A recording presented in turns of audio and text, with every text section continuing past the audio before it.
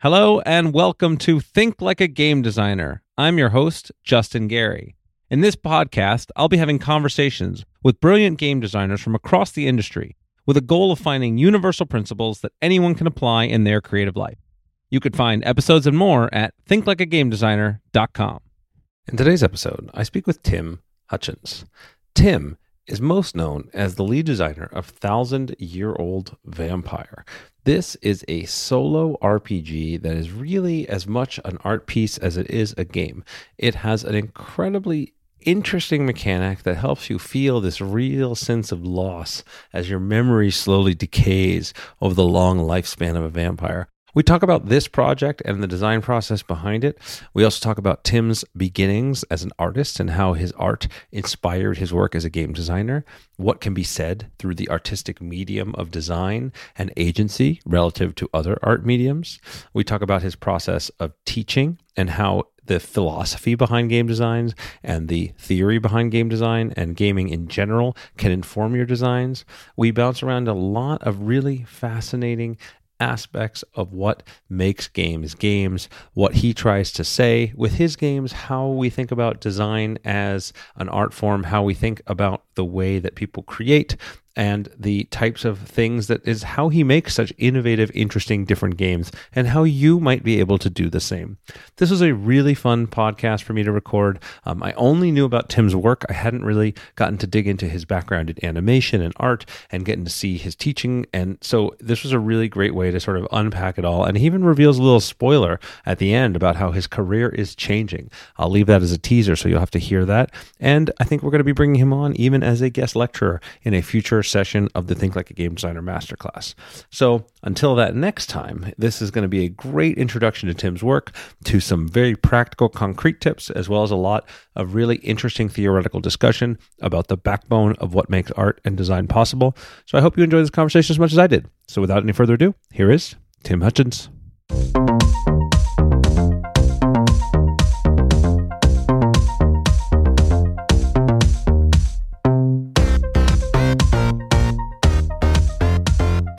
Hello and welcome. I am here with Tim Hutchings. Tim, it is really exciting to get to talk to you. Thanks for taking the time. It's so nice of you to ask me to be here. Thank you. Yeah, so there's there's a lot of interesting things I want to dig into. Of course, you know, the kind of design that you're probably most well known for, audience will know you is Thousand-Year-Old Vampire, and that is a fascinating thing I want to unpack a lot. But as I was doing my research on you, I realized I didn't know this when I started to invite you on the podcast, but that you actually have a whole fine arts background, that you've done animation for Netflix, you've had a variety of art shows. So I'd love to just start there. How did you get into art? How did that what was that process like? And then we'll get to this transition to game design over time. Cool. So yeah, I have a whole sad, failed, burned in the wreckage art life that really was the center of my whole being for a long time. I did the whole thing. I went to art school, decided committed when I was 17 to a life of whatever it was. And then before we get into it, talk to me about what got you to there, right? Because a lot of people, there's a lot of resistance around, being an artist, or what is it that was your family artist? Was there some spark that showed up for you? Like, what brought you into that? It's so long ago, I'm no longer certain. I think I had some vague idea that I wanted to go into animation. But I was not I couldn't draw well. And I had no actual experience with anything animated. But what happened was in art school, I started getting interested in art. I started saying, hey, performance art is really cool. There's all this stuff that was happening in the 60s and 70s and structuralist filmmaking and all this stuff. I got really into art theory, high art. And then I went to graduate school, a fancy school. I got a sculpture degree and went to New York City and had a New York City art life. I'd go to places. I had, I guess, eight solo exhibitions in New York City at various places, and I'd sometimes go and show overseas, and it was a good time. And the thing is, there was this transition that happened in New York City. I was in the right place at the right time. And my interest in games, I'd kind of tamped down while I was in college. I just didn't have time. I was super focused on art, everything was art all the time. And in New York, I started playing games again, tabletop board role playing games and board games. And I played Settlers of Catan for the first time. I started playing story games with what was called Nerd NYC. And Nerd NYC was Abadiah Ravachol, John Stavropoulos, a lot of designers that are important in the story game space were there figuring stuff out. And then you had within the kind of range of New York City, you had the bakers, you had all these folks, and it was a magical time for me as an artist to see people doing really interesting work with the form of games and fundamentally questioning what games are, how they work as communication channels, how we can occupy them better. And I went through this terrible arc of realizing that games could do things that I wanted to do with art that art couldn't manage. Art Okay. is freighted. Yeah. Yeah, Yeah. yeah. So I want there's a lot of things to unpack here. And Cool. one of my beliefs and one of the things I really like to emphasize is how these principles of creativity are universal. The principles of design are universal, but the medium will dictate the nature of the messages that you can transmit. And so this sounds very similar to what you're talking Yeah. about here. So when you were having this I don't want to leave the art bohemian New York art lifestyle yet, because I just find it fascinating. I'd love to kind of paint me a little picture of what got you to those levels, because it sounds like a pretty high level of success. You're having a variety of art shows, you're traveling around the world, what is it that got you to that space? What was the messages you were trying to transmit? How did you get yourself received? What's it like to run your first art show? I like to linger here a little bit before we transition over, because I just think there's a lot of fascinating nuggets to unpack. So, one of the things that happens, or at least for me, with as I came to really dig in to contemporary art, is the realization that the levels of complexity about what you're seeing makes um, makes it incredibly difficult to absorb things in every level, right? There's so much going on with an artwork. And I became absorbed in this sort of the idea of pushing the discourse, right? I'm going to make something that incrementally builds on all these other thoughts and pushes the bubble out just a tiny bit more. And there was so much art getting made, and so much art just being shown. There's so many galleries all over the place, and that was part of my deal. Is that with that my dissatisfaction with art is that I couldn't make these big strides. The field was so full of stuff, and if you step too far, you step out of art and into other things, and you lose the ability to have that channel to contextualize what it is you're doing. Um, the other part, and this is what I've kind of realized looking back, is that there's relationships between art and the gestalt idea of getting something all at once and taste making, right? Those three things interrelate, they interleave in a really intuitive way, which is built on sophistication, right? I have certain art friends that I would go around with, and we would just instantly know something was like really good, or we'd just be bored by so many things. Like, this isn't doing anything, but why is this one good? Oh, it's doing something that's slightly new in this slightly new way, and it's saying something about everything that came before. Right. Um, and that's a cool way to make stuff. Yeah. But Well, that seems like, from what I'm hearing, is like, this, seems like a very clear direct parallel to get game design and those things in as well, right? We take the designs and things that came before, we want to push to something and bring something new to the table. If you're too new, then people can't relate to what's going on, and you're very unlikely to get traction. And if you're too repetitive, people aren't going to be interested. And so there's this like really like thin layer of like the open space for you to build new things. yeah, And so it feels like on both sides. So that's sort of both this edge of innovation, right? And it's a common mistake for new designers, I think, to think that they want to be as innovative as possible, and that can actually push you in the wrong direction. And then there's you talked about the gestalt, right, of that, which I would the ability to sort of understand and kind of grok what's going on, like get the full picture in at once. And then the other thing I thought I heard is taste making. Talk to me a little bit more about taste making and how that applies and what that means for how the industry and the design moves forward. It's the hardest thing for me to talk about. It's not something I really see it's not a term I picked up elsewhere. It's something I kind of feel like I figured out for myself, although I'm sure someone somewhere, if you read, I'm sure like on Kitsch, is an essay that I'm sure talks about this, and this may be where I've gotten some of these thoughts. It's just the idea that we why do I think something is good or bad? Does my intuitive reaction to something being good or bad align with people who are thinking sophisticated thoughts? I don't exactly know what the taste making part is, but I do know that, like, when I'm walking through spaces, I'm just yesing and knowing things, and it's not a deep inquiry, right? It's like, oh, this is fucking funny. Eh, This is a punchline that's not a joke, and I get it.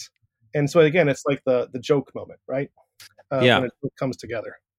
Yeah. Okay, so I'm gonna riff with you here a little bit because I find this stuff fascinating. So there's elements of this where there's sort of core resonance with the nature of humanity, right? There are things like why we like art, why we play games, right? There are certain sounds of music and harmonics that are appealing to us. There are certain colors and combinations that are appealing to us. There are certain things within the game space that are we love to learn to throw a ball around and pass it back and forth, right? Because we instinctually want to develop these skills of a hand-eye coordination or resource management or whatever, right? So I think there's some fundamentals that are anchored in our nature as humans, and then there are things that are anchored in our collective shared experience, right? That there's jokes are often funny.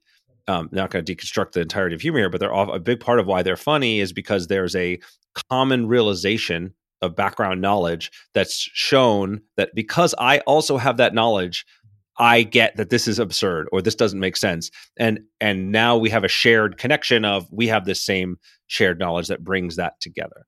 And then I'd say one more piece that I would throw into where I think would tastemaking would come from is then there's because you use the word sophistication, there's a wanting to be at the kind of edge of this.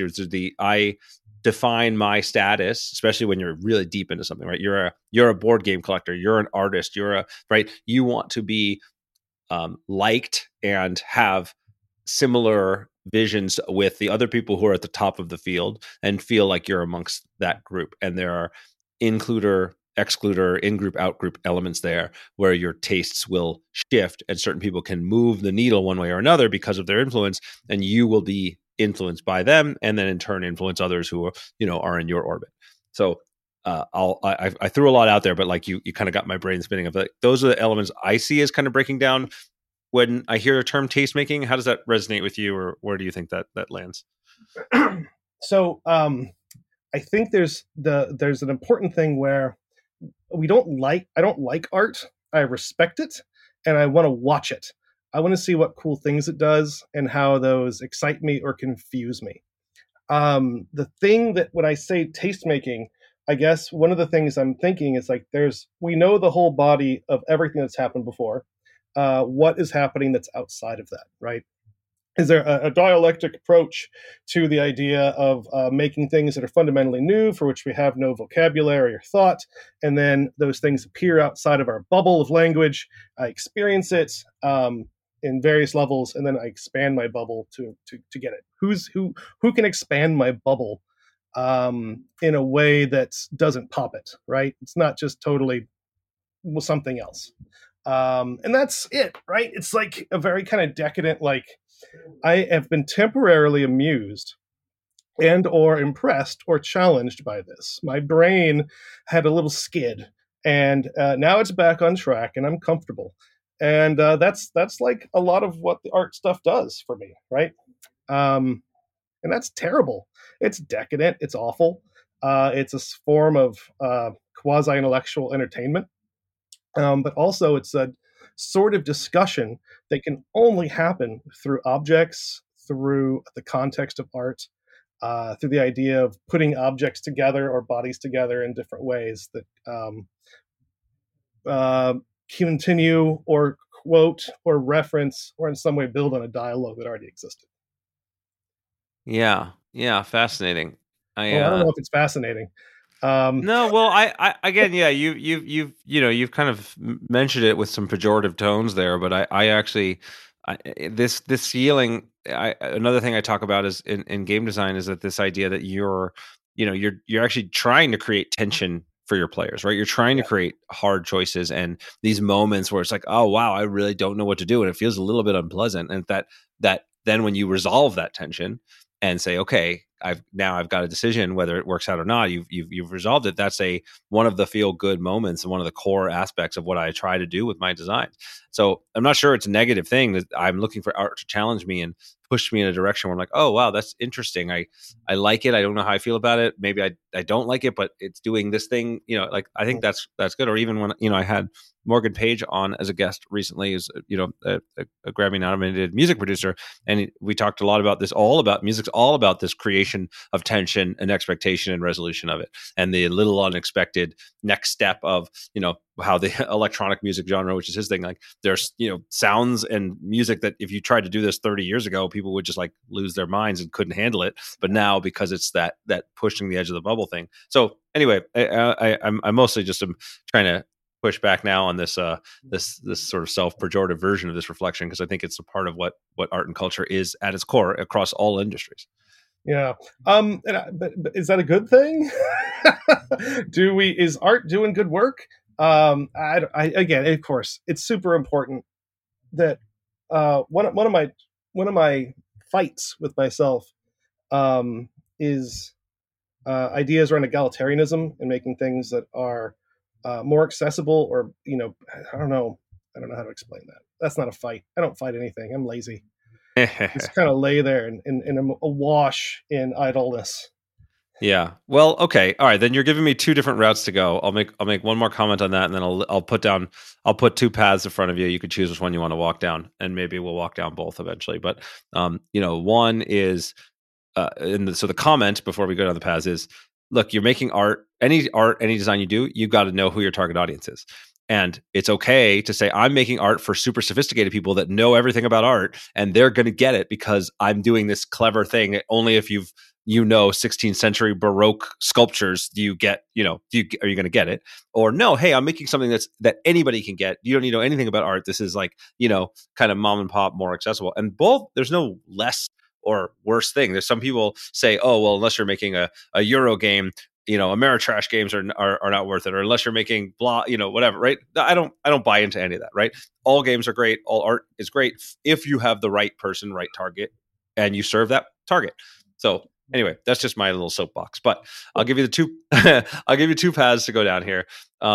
As you talked about this transition from art to game design, you said there are things that you could say that you wanted to say in game design that you couldn't say in art. So one path is, let's talk about what you could say and what you're trying to say. And the other path is from art style. What is it that you learned? You talked about being lazy, and that's what triggered this second path. What is it that you learned um, through your process of creating art to be able to successfully push through the resistance and the challenge of making art and be able to put things out consistently that maybe served you well as a game designer, or could serve our audience well? So you can pick either of those paths, and if we're excited about it, we'll circle back and hit them both. Oh, those are good paths. I like this. I can't wait to see like where the adventure takes me next. Um, uh, uh, I think that the things I couldn't say. I think that's the trickier one to answer, the less rewarding one. But one of the things that happens is that um, the art world desperately wants novelty, right? And so you have these sorts of artists who go and they flip over rocks and they say, "What new bug is underneath here? I'm going to pick it up and show it to everyone, and we're all going to laugh at it. I'm going to make some artwork about it." And that's something that happens with games a lot. You have artists who drag a bunch of game related people into a space and say, haha, look at these nerds. I'm doing something sophisticated about the idea that they're doing a performance while they play. I'm having deep art thought. No, there's so much bad shit that happens. And so one of the things, as I was like sophisticated art guy and game world guys, I kept saying, stay away from artists. Don't let them come to your LARPs. Don't do anything. Most of them are evil. And I still stick by those words. Hmm. And so one of the things I started doing is I started saying, hey, how can I, as an artist, make a world that crosses in a productive way? So, like, one of the things I did is I made I forgot the name of the museum. I took 2 rooms in a museum and I filled them with a single gigantic, sprawling, crafted terrain war game table. And one solid surface. And I can't remember, it was like 50 feet long, 48 feet long in the longest dimension. And this was a handful of things that I was really happy with that mixed, because I'm saying, hey, look, gamers, you can come in and play with this. It is a gigantic, wonderful thing. So much space. You'll never get to play in a war game table this big again. And then on the other hand, I'm saying gamers play with systems that are built for certain types of spaces. A 4 by 8 foot table, 4 by 6 foot table is what Warhammer is designed for. And I fundamentally break that system whenever, or I challenge that system if I say, hey, look, you have, a 40-foot length of table, and then there's an elbow, 2 elbows you have to deal with. And so that, to me, as an artist, became an interesting place to play around games. Does that make sense? And I'm Yeah. not being mean. I'm not making fun of anybody, which was important for me. Although I'm still saying things about games that I think gamers get, which other people don't. And then finally, the thing that, again, I really loved as an artist is that without people using the table, it became this gigantic, sprawling landscape, became something about, like slab minimalism, right?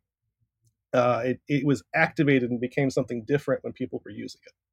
So that was like a successful integration of art and art stuff. Now I just had sent one of my game books, an art game book, to like a museum show, the Dubuque Art Museum, and it wasn't interesting because the book is its own thing. It's supposed to live out in the world. It doesn't need a museum. And so I'm like, oh, it's cool that I'm making these art book things that don't actually live in the art world. They don't need the art world. They're for me and people like me who play games. So Yeah. that's maybe path number one. Yeah. So one of the things that I heard there, it's interesting, is sort of this: you're still bringing some of this art ethos in that you're breaking the frame of expectations and pushing the boundaries and using that as part of your play space, right? This when you're designing games, you have to play in whatever the box that you're given, right? Like that, it's got to fit on a table, it's got to be played on a phone, it's got to whatever, right? We all and I'm a big believer that constraints breed creativity. Constraints are a powerful force, but when you sort of can re-examine those, like especially very long-standing tropes and constraints, and then choose to consciously break those, intentionally break those as part of your art piece, your design, the emotions you're trying to evoke, that's a kind of powerful thing that you were able to do with your games. That sound right? Powerful is a strong word. Hmm. I don't think it was powerful. I think it was clever. I think it was useful. I had trouble saying powerful things with art. And I began to realize that I could say powerful things with games. And the way that games are used and inhabited and experienced by people is different than the way art is, right? And because there's an investment in games when we play them. And there's so many reasons games operate differently. And that's how I kind of arced over into games. Okay, great. And I want to dig into the powerful things you can say with games, because I think many people restrict themselves to the fundamentals of basic power fantasies and strategic interactions, and you have broken that boundary on many occasions. So it may be jumping too far ahead, but I want to just put a pin in that. If we want to take this other path about the processes of producing art, and then we can circle into powerful things you started to say in games. So the other path, go back to the save game point, is what did I learn about art that helps from art that helps me translate into game usefulness.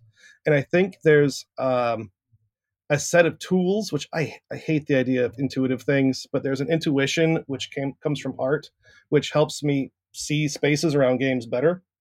But more importantly, there's just like fundamentally critical tools that art happily borrows from all these different fields and applies to the world it's in, that games tend to not. There's a art is an absorbing amoeba, and games really don't do that. You don't have games with a bibliography of or a list of references and a bibliography, right?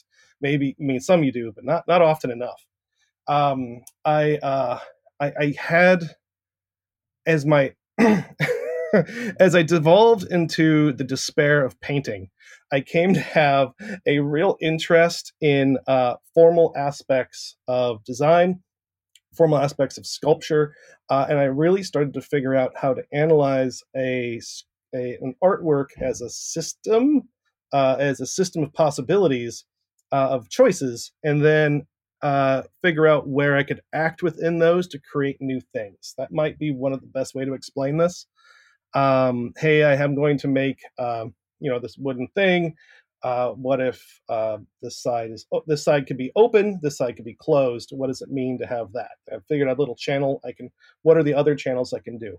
So that rolled over into game stuff really nicely, because so much of what happens in a game exchange within a standard game is not examined by the game designers or the players. It's something we settle into and we just get it, right? We know how D&D works. So we're going to sit down and do D&D, and we're not examining the way that we hand dice or talk to each other who has power. Yeah. Figuring out how that I could do that was really useful as a designer. Can you give me some specific example that comes to mind of how you would challenge that kind of core preconceived notion and what that turned into from a mechanic or Well, design one choice? game I might aim at is a collection of improving exercises. And this is not the best example, but I'm going to do it anyways because I'm committed. I said the long title.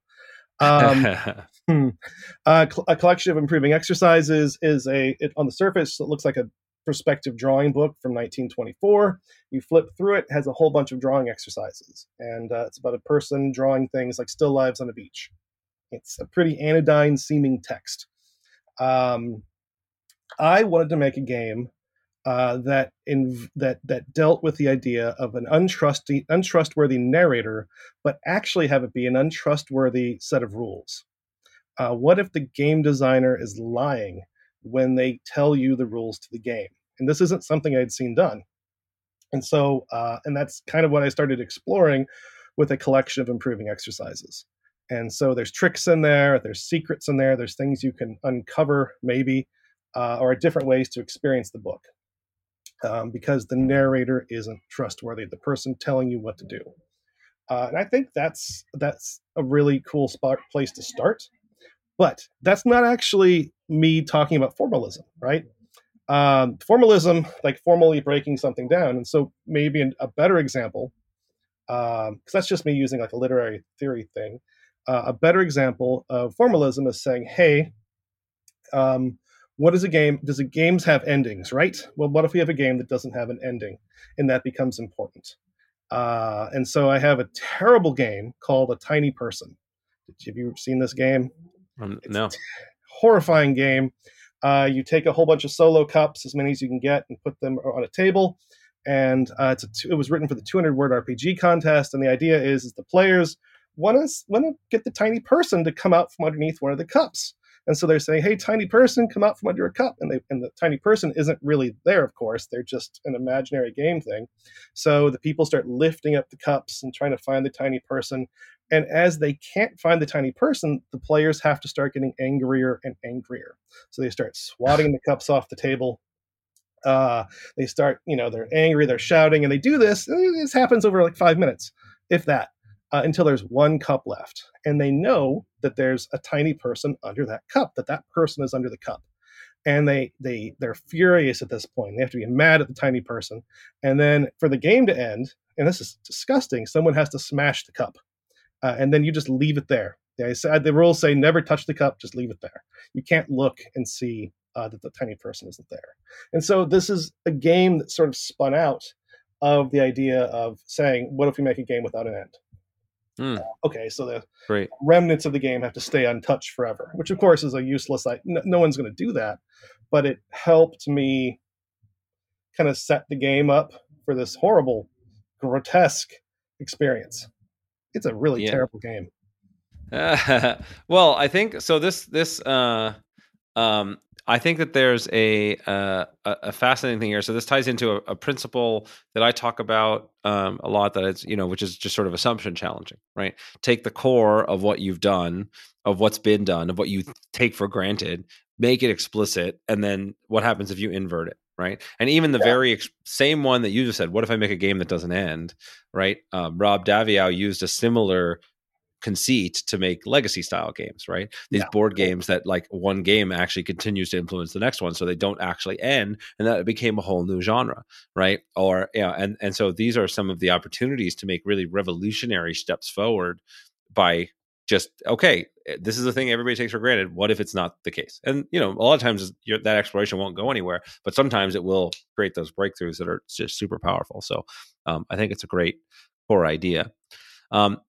All right, I'm going to go because you've brought us here very directly, because one of the things I wanted to talk about the most with you is the ability to create emotions and experiences that are much wider than what people typically assume from games. And I'm going to say, as a designer, I've generally speaking fallen victim to living in the box, right? I make games that you're leveling up your stuff and you're killing monsters and you're fulfilling these different character fantasies that are pretty straightforward, right? I think I like to think I do good executions of these things, but I'm not making you cry. I'm not making you angrily smash a tiny person. And eventually we'll use this to tailor into your 1,000-Year Vampire, amongst others, because there's this you're able to evoke these feelings of wistfulness and longing and sorrow and heartache and challenge that just are not common in the space. So talk to me a little bit about how you think about these kinds of emotions, evoking these kinds of emotions, and how do you successfully bring them about when you're trying to build games that are saying more powerful things than most games say. This is not what you want to hear. The answer is I don't know. That's all not a right. science. What I do is I make my games that slightly break things and slightly re-examine categories and do new formal things I haven't seen, or things I want to experiment with. And I make lots of these games for my friends and for little parties, and we get together, and then the games go away forever. And so everything I make is basically a gift for my friends. Not everything, but many of the things I make are gifts for my friends, and sometimes they turn it into something really much more than what you expect.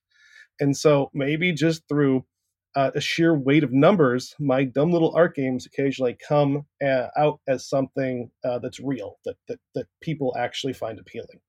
Right. Now that's the easy answer. That I just make lots of things and occasionally something lands is not a great. That's why we have Candy Crush, right? That's not why we have games that let us be emotional, because clearly I made lots of choices and I'm avoiding talking about it. There's an eye roll that I do whenever someone says that this game is deeply emotional, right? I think, oh, fuck, I'm going to hate this. They're going to tell me now it's time to cry. Now it's time to have a feel, roll versus weeping or something, right? And I loathe the field of that field of games. So much of it is so bad, and people are trying, right? And maybe it lands with other folks, but just generally not with me. With 1,000-Year Vampire, I kept it incredibly loose, and I was okay, this is where I'm saying the truthful thing. I was trying to make a two-person game where you're playing it alone, but the character you play has other ideas. The character you play doesn't want to do what you want to do. And that's a potent thing to do if you're alone, right? If you're playing this game alone, and you're like, no, he's got to go do something else, but you're doing this terrible thing. And now I have to justify it. And for me, that's a really complicated, emotionally loaded space. Is the idea of being invested in someone in this character, and then them doing something terrible, and I have to then protect them from it, or justify it, or take that onto myself in some way. And that kind of is autobiographical in some ways of taking care of other folks who don't have good impulse control, who make terrible decisions and who are awful.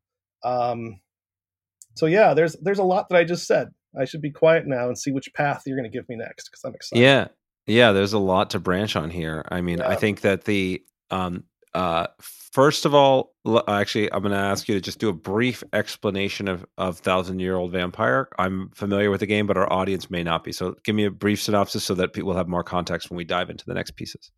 Correct me if I'm wrong. My summary would be it's a game in which a solo game, tabletop role playing game, in which you take on the role of a vampire who lives for 1,000 years, and and you track the course of their existence using prompts. You move through it semi-linearly through a series of prompts and react to them. And every time you react, you add a single little memory aligned to a memory.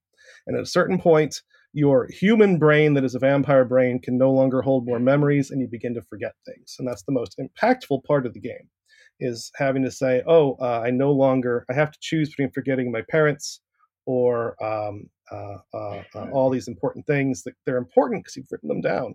I have to strike something through and forget it. Yeah. That's it. It's a mechanically simple game that has a tremendous punch to it. Yep, and beautifully executed. It's the kind of thing like I know you didn't set out to create a solo role playing game. I tend to avoid this sort of stuff. Like I make games that have solo modes for people that want them, but like to me, most of my game design is about playing with other people. And so this was, but you ended up there because the design kind of told you to go there. Yeah. And so yeah, just really really recommend it to people. Fascinating, beautiful book. So now, okay, so now let's pick some paths to go down. The one there's one I'm interested in, which you definitely do not have to go down that road, but there's this personal arc to it, right? You mentioned that you've had to care for someone who's taking actions that are not necessarily good, or they don't necessarily have control over, and that inspires this. And I think there's a powerful part of coming from the art world. I think this is more clear, but I think it's true in games too. We all have something deep things within us that we try to express through our designs and through our work.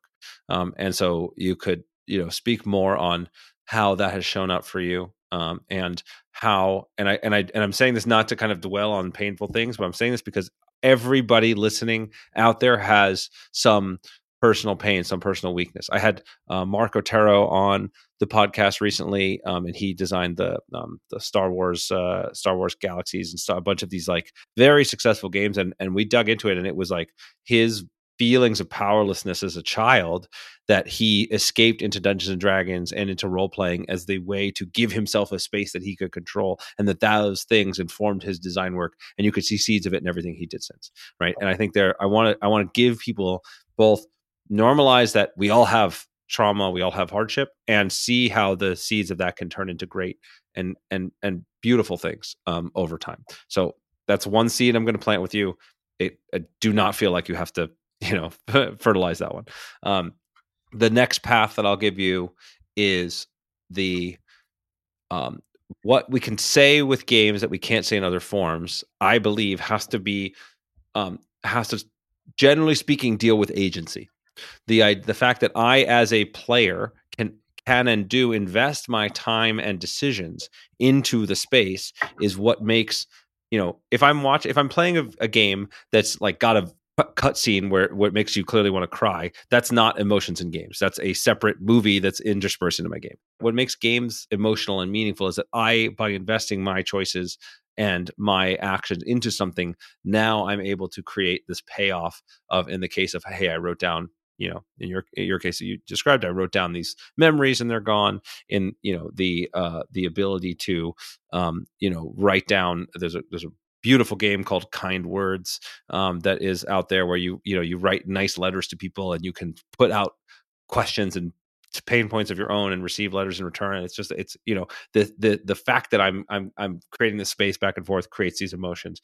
So how you think about agency in terms of evoking emotion as this sort of unique to games art form is the other path. So two meaty topics. I'll pause there. Well, I think a big thing with agency is how much of it we give up whenever we agree to games, and especially whenever we wandered into like the world of freeform LARP, American freeform LARPs. We are giving up so much agency, and then playing in these spaces that become more intense, more engaging, more challenging because we've done that, right? We're going to make terrible decisions and be cruel to each other because that's what we have to do to make the game operate.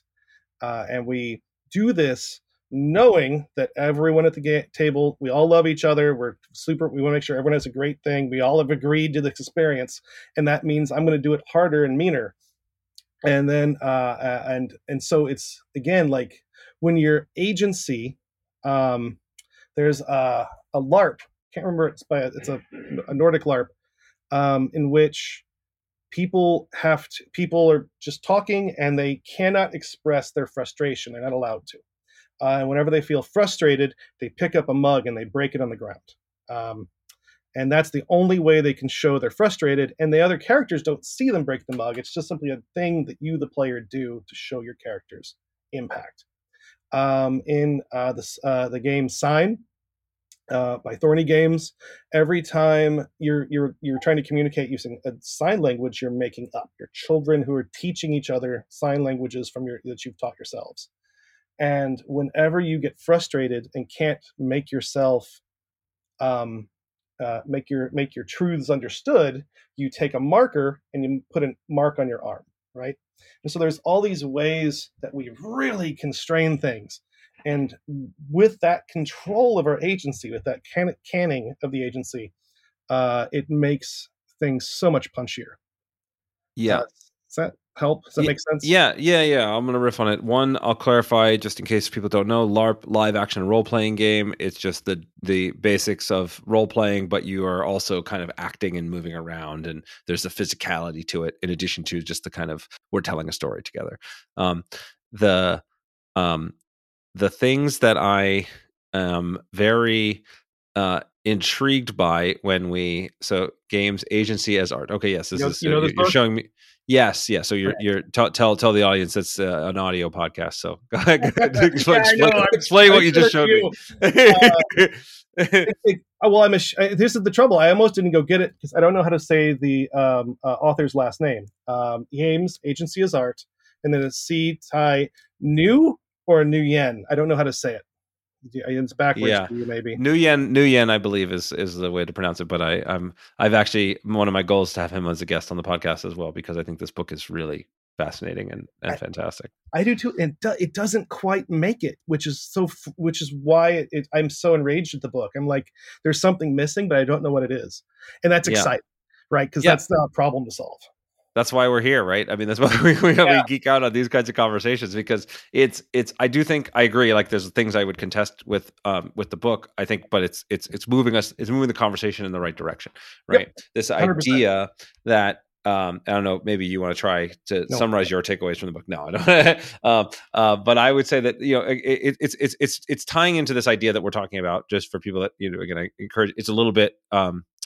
A little bit academic in the way that it's structured, but if the idea here is it's really exploring this, how playing with agency is the fundamentals of games as an art form. I think that there's a lot of parts to games as art forms, but this idea that the way I put it is like this: there's this interaction between players and rules that is a space that is unique to games. That is a kind of, that's where the heart of the artistic form of games is. How that works, how that plays out, very deep discussion. But what I would say is there's another aspect to this which is that when with role playing games specifically, and with the fact that your actions are constrained in this way, it it gives people the freedom to be assholes. It gives people the freedom to be versions of themselves that they would be horrified to be in real life, and in fact is clearly a part of who we are in real life. Right? There are these aspects of our psyche that we're socialized to hide. Right? Again, this power fantasy of dominating others is the most common in games. Right? It shows up in every basic competitive game that's out there. And the idea that I would try to crush you and destroy you so that I could have victory over you, or that I could lie to you as part of that in a game like Diplomacy, where I've actually lost real life friendships playing playing Diplomacy before, um, is is abhorrent to us. But we all have it, and so the ability to let that show, and the ability to force you into these psychic states or action states of things that wouldn't you would normally hide, I think is one of the powerful tools of games, role playing in particular, but I think all games have this as an element. Yeah, and it's just a nice thing is when we play games, we take on temporary values that are not our own. Right? Yes. That's just one of the nice fundamental bits out of the book, and that's such a cool way to put it. And when like if we have games where we want to be assholes, then we need to have rules about being assholes, right? And we need Yes. them to laser in on assholeness. And so that's when we have, that's again, freeform LARP does this kind of thing really well. We're going to have this experience where we do one thing and we have a couple of tiny rules about it we have to remember, and we're going to all have a really intense experience for about an hour and a half. Yeah. I love that. Love it. Yeah. Well, and I zoom out on this, to kind of to societal level and to a philosophical level, because I think it's like, what is society other than the interaction of people and rules, right? Like, we have a government, we have systems of rules that are designed to structure our behavior, either formally with these are the laws that if you break them there's consequences, or culturally, hey, these are the social norms that we're expected to follow, and if you don't follow them then there's going to be, it's going to push you in different directions, or systemically, where we're building these interactive systems, so that change human behavior and make us feel differently. Like the difference, simple examples to kind of just make this more concrete, right? The difference between the opting into your having to opt into your company's 401k and healthcare plan versus having to opt out of those things. If you change that one systemic UI UX feature, it's a 30% difference or 40% difference, something huge in how many people participate in that plan versus not, right? Or donor, having, whether you're going to donate your organs, or how you're going to structure what makes the thing that's easiest for people changes the way people behave. And when I think about designing economies and designing societies and designing individual little down to the little granular things of how I run my company, I think about this like a game designer. I think these same principles apply not just in the world of play pretend. It's, everything in a sense. We're all playing pretend together, right? That's kind of how we create our constructs. Well, it's all systems, right? And some systems we design to have disequilibrium in them, and we want to have a specific outcome, and those are games. And other systems we design to have disequilibrium in order so we can have more money and we can take advantage of people, and that's capitalism and life. Uh, and and hopefully at some point, the real life ones reach a point of homeostasis where everybody's happy, right? And then the other one, we have to have a winner. It's funny. No, people at home can't see this, but as soon as you put me in front of a little Zoom screen type thing, I start doing hand gestures where I Yeah. occupy the space because I teach, and I Yes. teach a lot over COVID and all the stuff with videos, and so I've learned to play in this little box I'm in, like a Vanna White using my hands. Yeah. And to talk about systems today, and I teach. My university has been going through economic flux, to put it, budget flux, to put it mildly. And there is a big student protest today, and I watched them all go and gather in a parking lot, and the police had very carefully marked off or blocked all the exits, so it was a safe place for them to go and protest, right? And I think about, like, you can protest in the place where the people you're protesting say you're allowed to protest, and that's a system, and that's a pernicious system, and it's easy in real life to buy into that. And I was super excited when everyone said, no, we're going to go march where we're not allowed, and they did it, and I watched them march away because I had to come to this interview. Yes. Well, I I appreciate you taking time out from you know I, fighting the man. I'm happy to be here because that's one of the tricky things is I am the man, right? The students, they shouldn't let me sit there, Yeah. soaking in all their youthful secrets. Well, yeah. Okay. So this is a perfect transition to the kind of next media topic in general. I love having teachers and professors on the podcast because there's a lot of people who, when they're in the craft, they kind of intuitively do the thing and they've done it, but they don't really. I haven't spent that level of time articulating it, and I know this is true for me as I've taught now several dozen designers directly, probably nearly 100 at this point, maybe more, directly through my course, and of course people that work at my company. I've had to refine my own thinking, right? Your how fuzzy you are, right, in your thinking it becomes very clear when you try to explain it to somebody else. And so I'd love to dig into both how you got started in teaching and what you've learned about not just design but the process of helping to inspire others to follow an artistic path, or whatever that is, through that process. That's I know you've heard this a million times, so I won't dwell on this part. But when you teach something, you learn it. You have to learn it more deeply yourself, right? And you experience it deeply. You experience it differently because you have to learn words. You heard me use the word disequilibrium earlier. That's a teacher word. That's not a word I Mm. use in casual conversation. Yeah. And so, yeah, I had to figure out like what is the actual pedagogy on games? What is the vocabulary? What's all this stuff I don't fucking know? And so I'm using my boss's book, which Ethan Ham, he has tabletop game design for video game designers, something like that. And it's a very straightforward list of like chapters like, hey, this is actions and events and all this stuff. And so I'm just kind of using that I use that as a skeleton to teach on top of, and then have been building it out since then. The reason I get to teach isn't because I'm a great teacher. It's because I have all sorts of weird real world experience, that the nexus of which is my department, right? Because I used to do fancy animation. You mentioned all this stuff, and all of that circles around the idea of digital games, right? There's this halo around digital games, which I fit really well, even though I myself don't make digital games. Although, boy, I have some pitches in me that I wish I could lay on someone for Ahem. simple games. Are you, I'll say that again louder for the people in the back. But yeah, Well, okay, wait, hold on. Not only, I have a company, we make physical games and digital games. I know a lot of listeners that are at major game studios across the spectrum. We have, and so do you want to do a pitch right now? Do you want to pitch some game ideas? um, no, I don't. Okay, fair I'm so enough. self-conscious because okay. Here's one. Super quick game design. A probably VR game where you are tracked based. Your motion is tracked based on the controllers and your headset. In which there's a person dancing across from you, and they're moving. You have to imitate their dances. And once you get the rhythm, a stick appears in your hand, and you hit them with it, and you break their virtual bones, and then they kind of ragdoll into a new system and you have to imitate that. And this is something I desperately want to see in the world. It's not a great thing to make. It's a pretty terrible idea, but it's such an enticing game loop, right? It is. What? That sounds traumatic. What are we? Yeah. What? And this is something where it's like, there's a reason I'm a solo game designer. I do everything myself because I'm insufferable and I make things that are borderline evil sometimes, right? Yeah. And people are like, oh, he's an art guy and he's really nice, so it can't actually be as awful as it seems. And I'm like, no, this is terrible. No one should play a tiny person.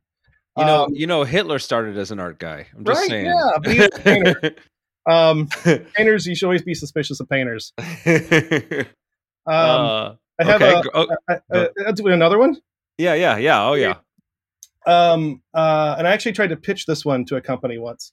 You have a pieces, players, multiplayer couch game, little people moving around a colored field. Everyone's a different color.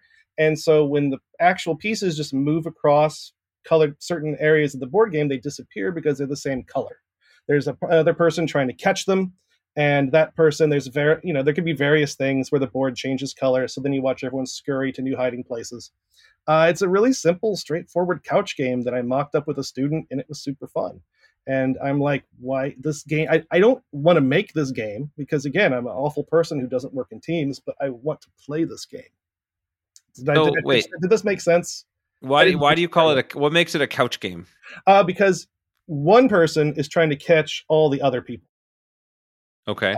So maybe it's not a couch game. It could be an online game or a multi-person game or a clever, or I don't. I want to say. So you're freeform running around, and the other people are invisible when they're on a matching color space. Color spaces change periodically. So as the chaser, I could come and move towards a color that I think somebody's hiding in, or I'm just watching. I'm trying to pay attention and watch them as they go, and they could see me when I'm coming closer because we're on a shared screen of some kind.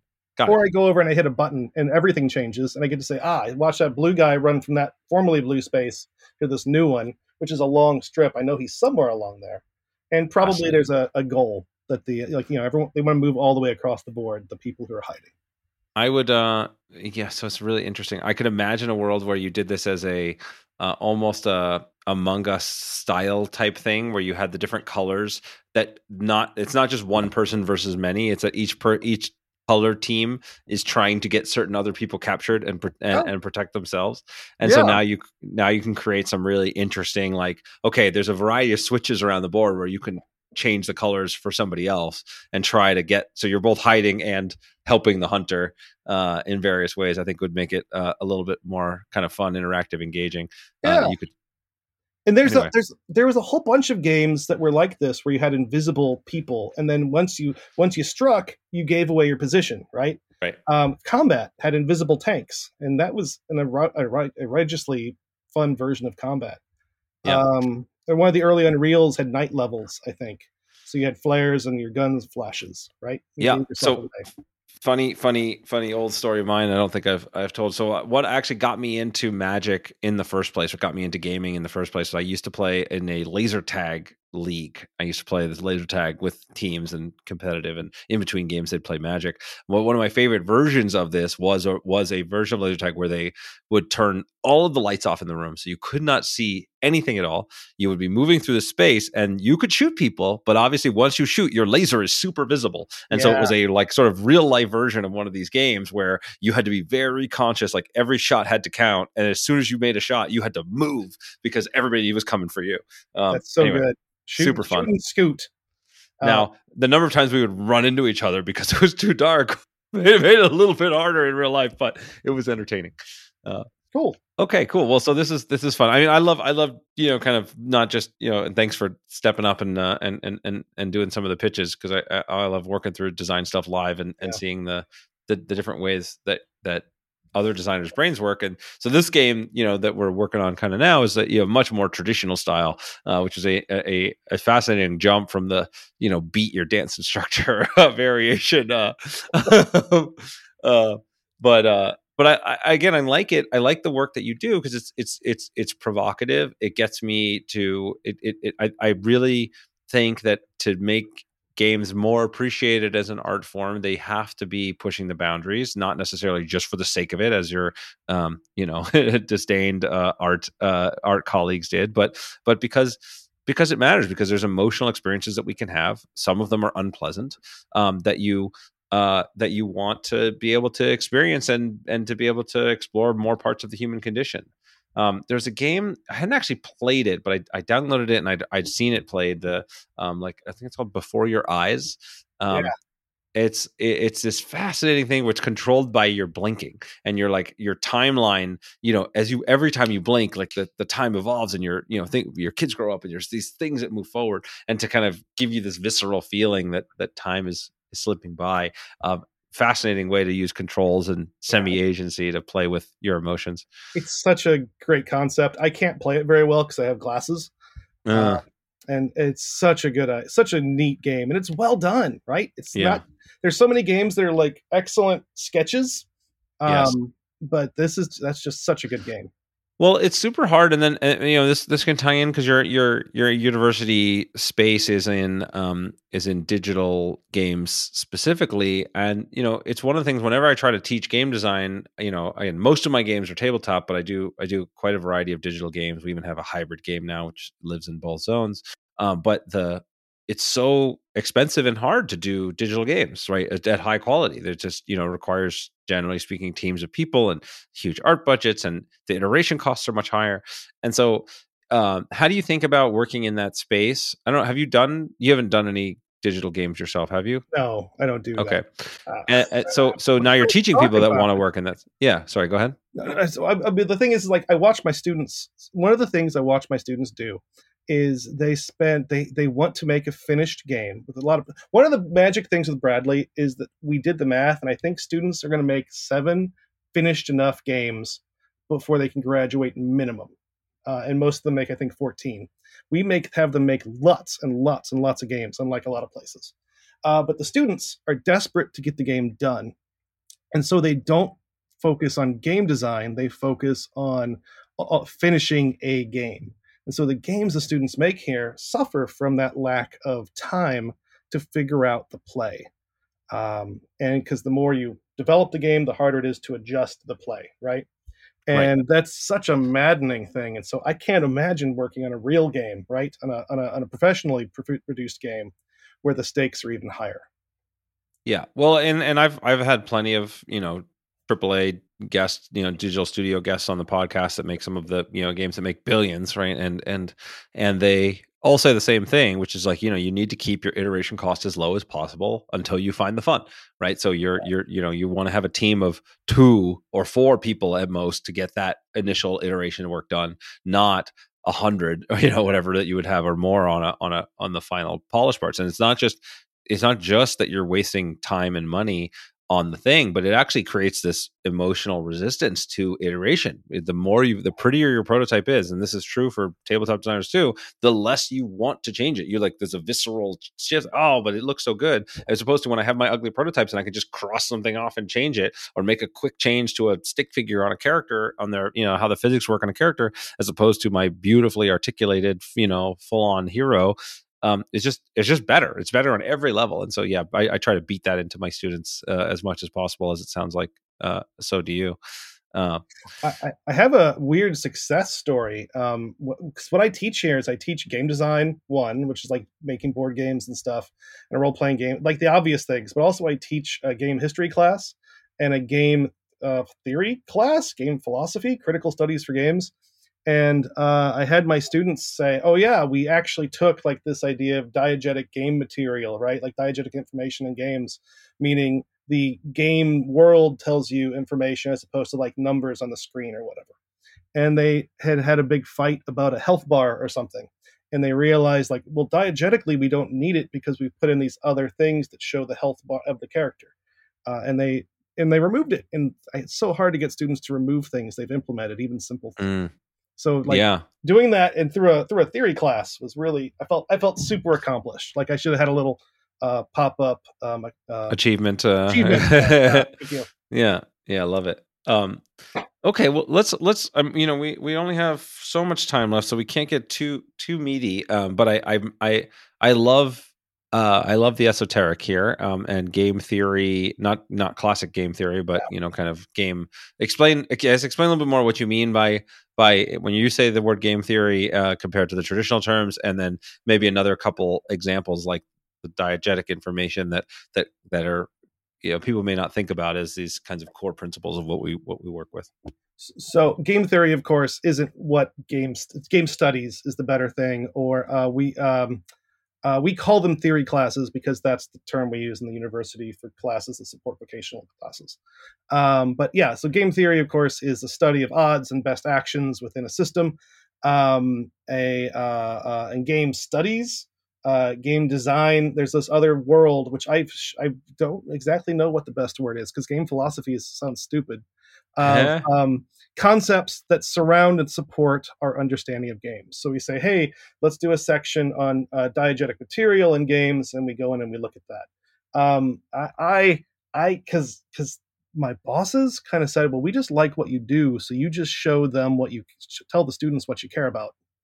And so one of the things we start with is I start them on Michel Foucault, this French philosopher and anarchist, and I'm like, hey, let's look at this idea of heterotopias, which are these certain sorts of architectural spaces.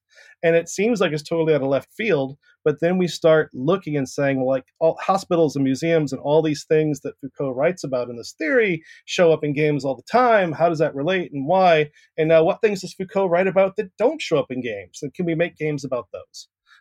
So it's sort of this ridiculous performance of pseudo intellectuality in a way that helps them think more about games and more consciously about the fact that you can think about games. Yeah. Do you bring? Yeah, that's great. I was a philosophy major at school. I love. Yeah. This is my jam. Like, I love this stuff. I'm a huge Wittgenstein fan, and he like uses games as the core of like deconstructing everything that we do. Right. Like the fact that you can't really define the word game even, and that all of the things we do are playing language games of building around structures around how we're able to communicate and how we construct meaning in the world, and all the things that we think we can make meaningful statements around, but we're really deluding ourselves and we're just spouting nonsense all the time. Like I'm sorry, I'm dropping a lot of stuff for the audience that I'm not going to have time to unpack given the time that we have, but I wanted to just kind of balance it in, because I do think that there's, in a sense, right, this is, navel gazing, this is like very highfalutin, things, but I really do believe that the time spent unpacking a lot of these concepts can have very real practical implications in your lives, right? This Wittgenstein, who studies the philosophy of language, helped me to realize, like, really at the core of like that, my identity as a person is a construct, that these things are not things that I used to hold so tightly, and now I can let go of more, and it makes my day-to-day life better. And it applies in, the work that I do when I think about how I construct the language that we're using within a real game, and how players are going to understand that, and how I communicate it. Like, these things are very deep topics that are worthy of, a lifetime of study. I fall on the Ferdinand de Saussure side of things. So everything you just said, nah. We view games as syntagmatic constructs of signs. But yeah, so it's like but the thing is we just do a week on this. We pick out a thing and we just run through it so fast. We do Mark Auge and say, hey, what's a hypermodern space? Let's figure this out. And that's sort of like level design stuff. And then halfway through, we flip back to kind of just like fundamental game concepts that are useful. Maybe. Well, it's great. I mean, obviously, you have new students. You can only go so far that are interested in making digital games. There's only so far you could spend on Foucault before you're gonna lose them. But I think that, like, well, I just, I'm glad we kind of ended it here in a sense, because I do think that, like, it's just another one of these fields. It's like, it's why I still do this podcast. It's why I still love making games after, 20 some odd years of doing it, is because there's always more to unpack. There's always more interesting things to learn. And like, we really are, kind of to tie it back into the very beginning of our conversations, we really are expanding this bubble of knowledge and possibility around what this art form is, around what experiences are possible, around how we're able to talk about and think about those experiences. And it's clear that you've been doing, a huge part of adding to that conversation. I think the design, seeing your work, is what drew me to you and wanted me to have this conversation with you. Learning more now about your background and the way that you teach these principles shows that you're on the ground level of actually, helping the next generation to do this. And now hopefully, you're going to be able to have an impact on a lot more people through this conversation. So for better or for worse, but I appreciate you taking the time and doing this. Where can people go to learn more about you, or play your games, or maybe potentially argue with you about the contentious things you've said? thousandyearoldvampire.com is where most of my stuff lives. I also have an itch page, which I kind of need to tie those two together, at least one to the other. But yeah, that's it. Do you periodically delete things off your 1,000-Year-Old Vampire page? What do you mean? Well, it's part of the theme of the book, is that things can't stay. I don't delete things, and I should, and I think you're right. But what I had to draw, and this is the serious thing, right? Is like, I'm really interested in metatextual experiments and nonsense, but I'm having to draw a really careful line on a very conscious line. I'm like, yes, you'll have this bizarre metatextual experience, but this is exactly what you're getting, and this is the business, and you're going to give me money, and I'm going to give you this thing. And I really am being careful about that. Yeah, yeah. There's Yeah. so whenever you push outside the magic circle, right, which is the kind of the industry jargon term for like I'm agreeing to the rules of the game, I'm agreeing to play. Then it gets dicey, right? Like we've had Jordan Weissman on the podcast, and we had a variety of other people who've built these, Elon Lee and others who built these alternate reality games, and these things where it's like, okay, the game now pervades your day-to-day life, and you might get a phone call at some point and the Joker is calling you, and that means you have to go and do this weird thing, or whatever, these different things that you can do. And I think that stuff is fun, but you really need opt-in. Yes. You're by default playing a game if you come to my web store that maybe you won't get the product that we told you. Is a little rough, but again, even Exploding Kittens did this as their in-store event, at conventions. They would do like a kind of random get stuff box, and part of the fun is like, maybe I'll get a game of Exploding Kittens, maybe I'll get a cantaloupe, and you don't know, and like it creates a crowd and creates a whole experience. So playing with store as game is totally on the table, but I think there's something really important about the opt-in, to give you permission to be weird and do stuff. Or I go to Burning Man every year, or those style of events that are intentionally disruptive and can be even aggressive in some people's art styles at times. But you know what you're getting into when you go there, and so that kind of helps. Again, thanks so much. I love this conversation, and I'll look forward to having you as I think our next conversation is part of my next Think Like Game Designer class. Is a great way to take it. Cool. Thank you so much. Have a good day. Thank you so much for listening. I hope you enjoyed today's podcast. If you want to support the podcast, please rate, comment, and share on your favorite podcast platforms, such as iTunes, Stitcher, or whatever device you're listening on. Listener reviews and shares make a huge difference and help us grow this community, and will allow me to bring more amazing guests and insights to you. I've taken the insights from these interviews, along with my 20 years of experience in the game industry, and compressed it all into a book with the same title as this podcast, Think Like a Game Designer. In it, I give step-by-step instructions on how to apply the lessons from these great designers and bring your own games to life. If you think you might be interested, you can check out the book at thinklikeagamedesigner.com or wherever fine books are sold.